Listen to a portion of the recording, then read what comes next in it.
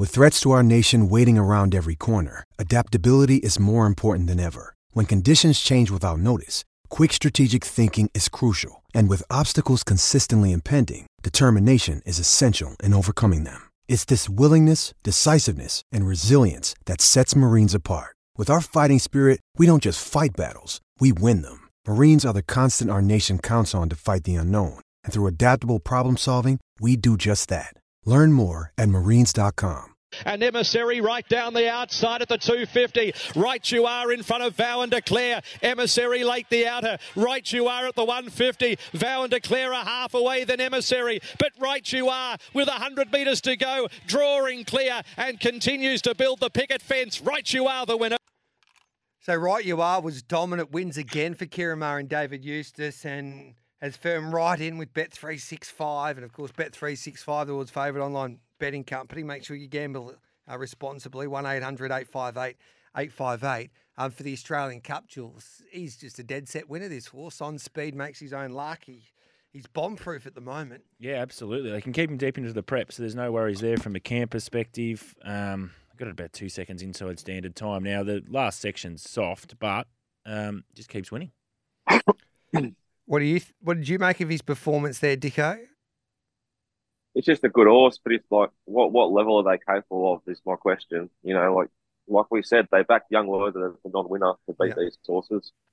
I'd love to be able to get set something that's a bit of fresh blood maybe from Sydney in the Australian Cup, Jules, you know, like a bit of a price with a different setup. I just love that sort of option from a punting point of view versus just picking one of these numbers. Like, Emissary is going to improve, but is it going to improve enough? Right, your eye's going really well. Can it maintain that level? It's just kind of numberish, and I love some fresh blood.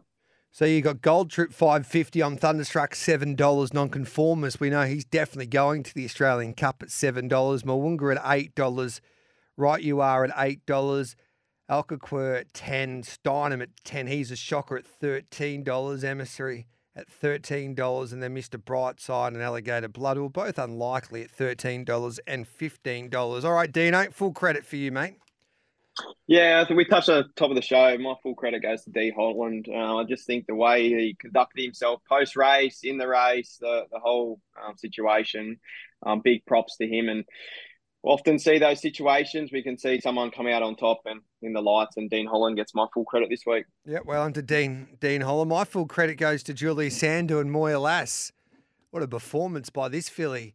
A maiden galloper heading to Flemington on a Saturday afternoon, and she hit the line extremely well, I thought, Dicko, to finish fourth. And she is definitely a horse that you want to be backing at her next start.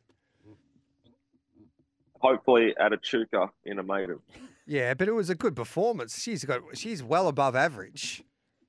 Went good in the sweet spot, forward to midfield. There's a real pattern on Saturday. Anything that settled worse than midfield was a good run if it hit the line. I think it gives more credit to the win of In Secret and the win of, I've forgotten what it was. Anyway, another horse made a bit of ground. It was very hard to make ground on Saturday. That horse was in the sweet spot, G, but yeah, it's got options galore because it's a maiden.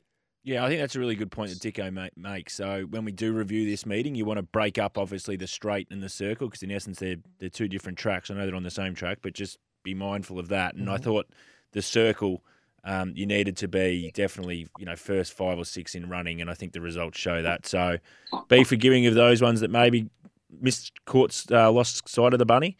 But that's how it played. But then we learn again, okay, so if it's out 4 metres again, we're going to get a dry deck at Flemington most days. And if it's out 4 metres, circle, that's where you need to be playing, forward of midfield. How do you think that track play? I thought it played really well. I mean, they're fast track, so it was already, it gets upgraded after race 6. So probably running times quicker than that throughout the day. So we know it's hard to make ground on really fast deck. So we should be playing to that space already. And I thought it played as we expected it to play, and it played brilliantly. What about you, Jules? Who's your full credit?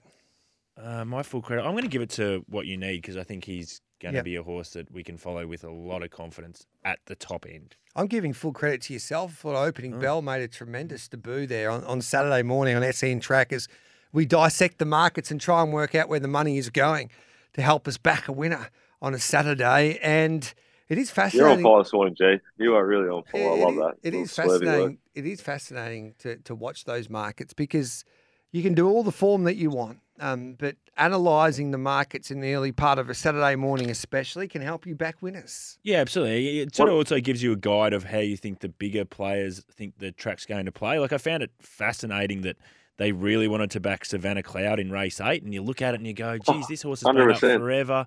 What's going on? It's like $12 into $6.50. Like, it was 12 into sort of $7.50, $8 when we spoke, G, and I was just like, this is going to continue to firm in what we were seeing. And you could see that they thought this track was going to be, or that map probably in particular, you needed to be forward around the circle. So you get great guides from, you do your form and you think it's going to play like that. But that market intelligence, even at 9 a.m, is so helpful to the punter. And Dicko, I think you're on Saturday morning. You're making your debut because we're at the Ascot Vale Hotel. Looking forward to that. And Jules, you'll be joining us online, hopefully. I haven't talked to her about that, but I think you can make it on a Saturday morning from Ballarat, can't you? I can do that, mate. Yeah.